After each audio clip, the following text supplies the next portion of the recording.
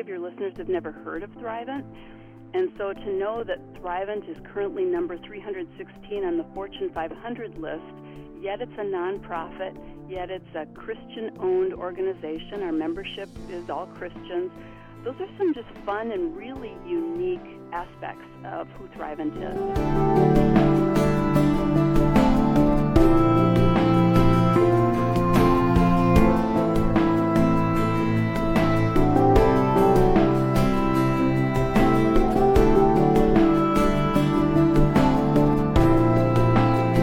This is Charisma Connection on the Charisma Podcast Network. I'm Taylor Berglund, and today I'm excited to welcome, over the phone line, Kari Boyce. Kari, how are you? I'm doing very well, thank you. How are you, Taylor? I'm doing really well. I'm excited to talk to you. So for our audience's sake here, you are the Business Development Director for Thrivent Financial Church and Institution Financing. Now, some of our people in the audience may know what that organization is, but for those who don't, can you explain a little about who is Thrivent and what do you guys do? Absolutely. So Thrivent's been around for about 115 years and financing churches and faith-based nonprofits for a little over 110 of those years. We have been primarily in the Lutheran market until about 4 years ago when our membership voted to expand to the broader Christian community because we have such a unique offering for Christians.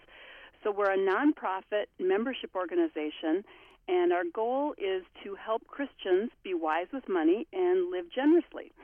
So then the Church and Institution Financing Group, we take that be wise with money and live generously and apply that to primarily churches. 95% of the people we work with or the organizations are churches, and do mortgage lending and offer insights and consulting to churches that can benefit from the wisdom that we have.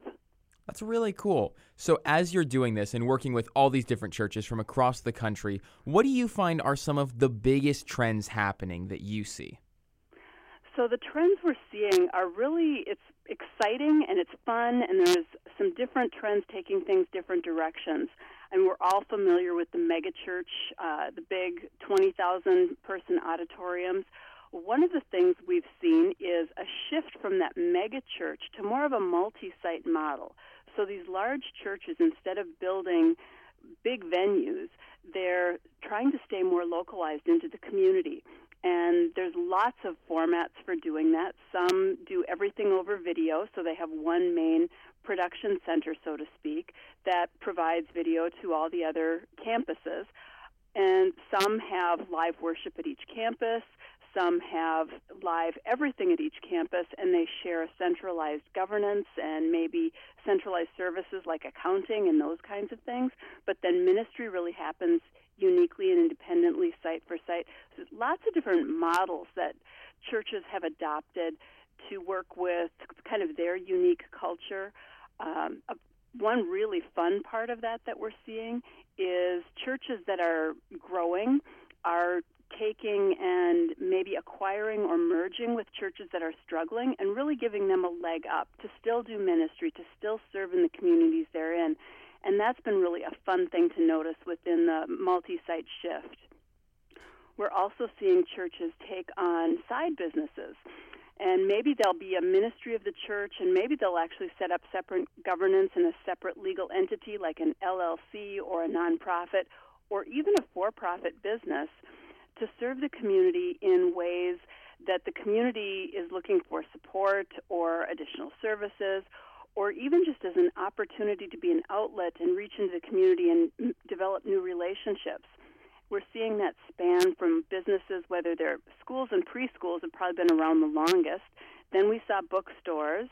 Now we're starting to see more things like event centers, entrepreneurial centers that might be job placement or skills training, those kinds of things, all the way out to different coffee shops or cafes have been around for a while, senior centers, or even third spaces, things we're seeing like bookshare sites or community centers, youth centers.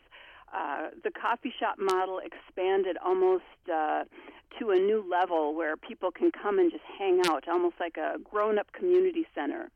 We're seeing athletic complexes, all kinds of really creative ways to be more involved and active in the community. And then thirdly, we're probably seeing another big trend that's taking non-traditional space and converting that into ministry. So we've seen churches and schools buying and converting into school to a church or vice versa. But now we're starting to see things like Kmart or Best Buy or other big box venues converted into stores. They have lots of parking, and so that's always a big concern for larger congregations. So some of those things have worked well. Strip malls, theaters have been a popular place to start up young churches for quite a while. One of the venues that's gaining a lot of momentum is converting bars and restaurants into smaller churches or that second or third site for churches to gather.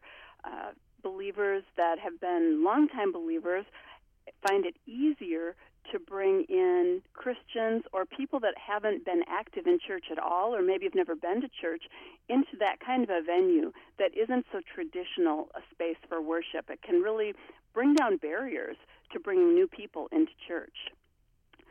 One of the sites I thought was really interesting was a gas station.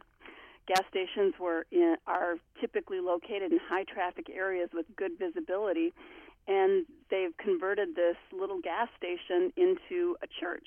We've even seen automotive repair shops converted into churches.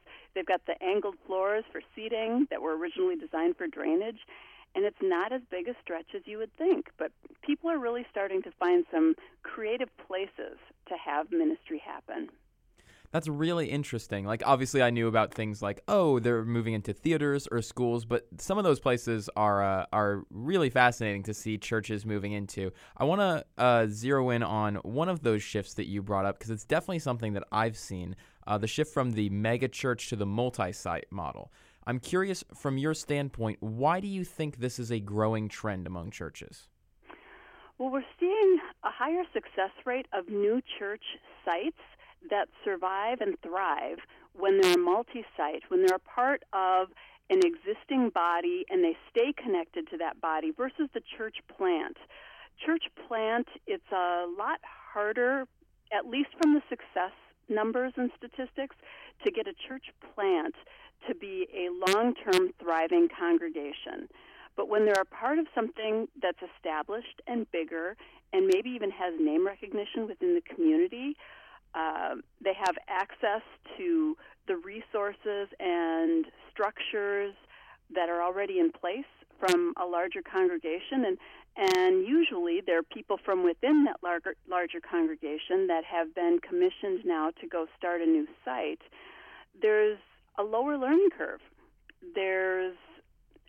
It's easier to take chances when you know you've got a safety net behind you, and those chances more often prove to be successful when you can go at them wholeheartedly.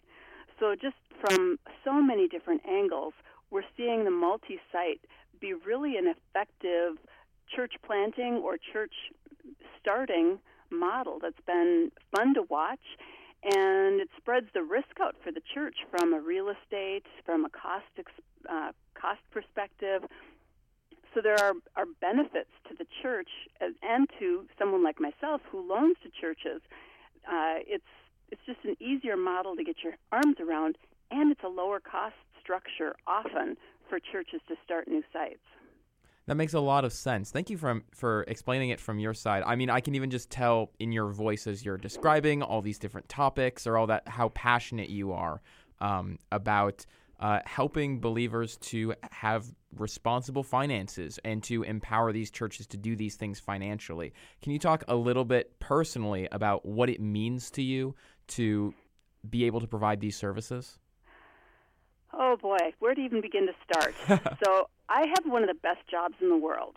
I get to talk to pastors and churches every day and hear about the cool things they're doing in ministry, the way they're impacting neighborhoods, their dreams for the ministry God has called them to. It's, that all by itself is really fun. And then when I can do it from an organization that is big and strong financially and has the mission to help people and institutions be wise with money and to live more generously. From a personal standpoint, it just fits so well. My husband and I love to teach financial management classes with biblical standards and biblical principles. So on a personal side, this fits me really well. But it's just so exciting to kind of be at that intersection of a large organization and ministry needs and bringing my skills and my passions together, and it's just pretty exciting. I mean, probably many of your listeners have never heard of Thrivent, and so to know that Thrivent is currently number 316 on the Fortune 500 list, yet it's a nonprofit, yet it's a Christian-owned organization. Our membership is all Christians. Those are some just fun and really unique aspects of who Thrivent is. That's really interesting. And kind of getting into it, like you said, some of the listeners may not be super familiar with Thrivent and its models. Can you talk about what makes Thrivent's approach to churches different than banks or other loaning institutions? Certainly. So there are absolutely a lot of similarities between what church and institution financing does and what a bank would do. But we come at things from such a different perspective.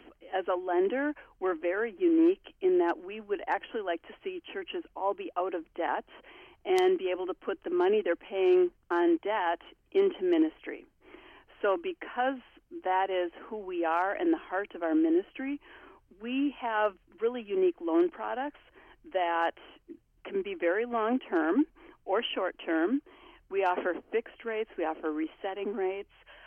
But one really unique factor is we do not do balloon mortgages, which is the typical commercial mortgage, where at the end of 5, 7, sometimes 10 years, there's a large balloon payment that either needs to be refinanced or paid in full. Whereas similar to what most of your listeners are going to be familiar with, where a residential mortgage, where at the end of the mortgage period, usually 15 or 30 years, the balance is zero. Unless, of course, you refinance or do other things in the middle. But if you make your payments at the end of the loan, your mortgage loan will be zero. And that's how our mortgage loans are structured. There's lots of other unique characteristics and details, but that's really one big difference. Our rates are very competitive, being a nonprofit, not being a bank, but at the same time, we have that feature that we want to see churches not in debt, but doing the ministry they're called to do. That's fantastic. So if people want to find out more about Thrivent, they want to look it up, they want to maybe look into some of the options of what Thrivent could do for them, where can they do that? So Thrivent.com is the corporate entity website, but if they want to learn more about church financing, maybe their church is looking for a mortgage or to do an addition, Thrivent churchloans, plural.com is our website that will just talk through what makes us unique, how to get in touch with us. We have an 800 number that comes directly to the church loans team. Any one of us would be more than happy to help any of the churches or anyone who's got a question that they think their church might be interested in participating. We'd love to talk to you. Great. So then that'll be Thrivent Church and Institution Financing. Remember, guys, it's ThriventChurchLoans.com or Thrivent.com for the larger organization here. Kari, it's been a pleasure to have you on the show today. It's been great talking with you. Thank you, Taylor. The pleasure has been mine. Would you be willing to close us out with a prayer? Oh, I would be honored. Thank you. Heavenly Father, I just lift up all the people listening. I lift up Charisma, and I lift up the work we do at Thrivent.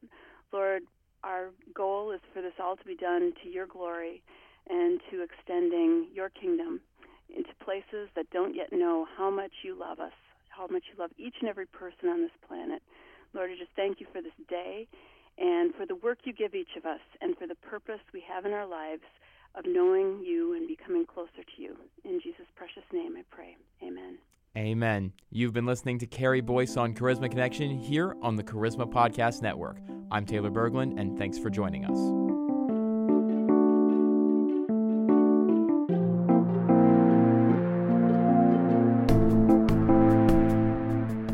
This has been a production of the Charisma Podcast Network. Steve and Joy Strang are the founders and owners of CPN. Dr. Steve Green is the executive producer of the Charisma Podcast Network. We intend to honor God with every podcast and remain thankful to our advertisers and supporters who make these podcasts possible.